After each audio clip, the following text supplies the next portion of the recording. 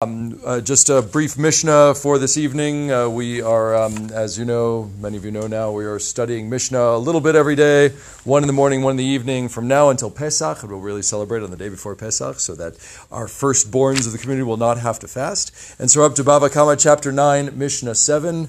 And who knew that the Mishnah would be good at teaching math? Okay, so here we have Natan lo et hakeren v'nishba lo al hachomesh harei ze meshalem chomesh al chomesh ad sheyitma'et hakeren pachot mishave pruta.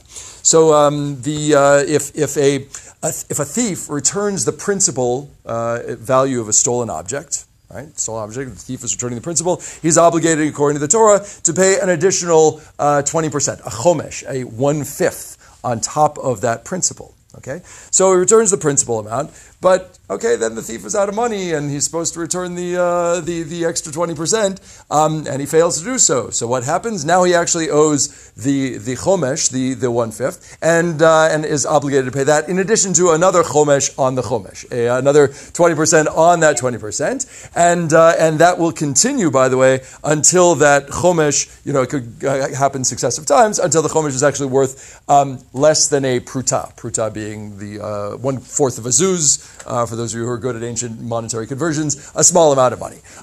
Point being, of course, that the larger the principal, the more of those iterations you could have. And I suppose we could all go home sort of playing math games at how big an object we have to steal before there are, 20 of those chomesh al chomesh circumstances. But the point is that, of course,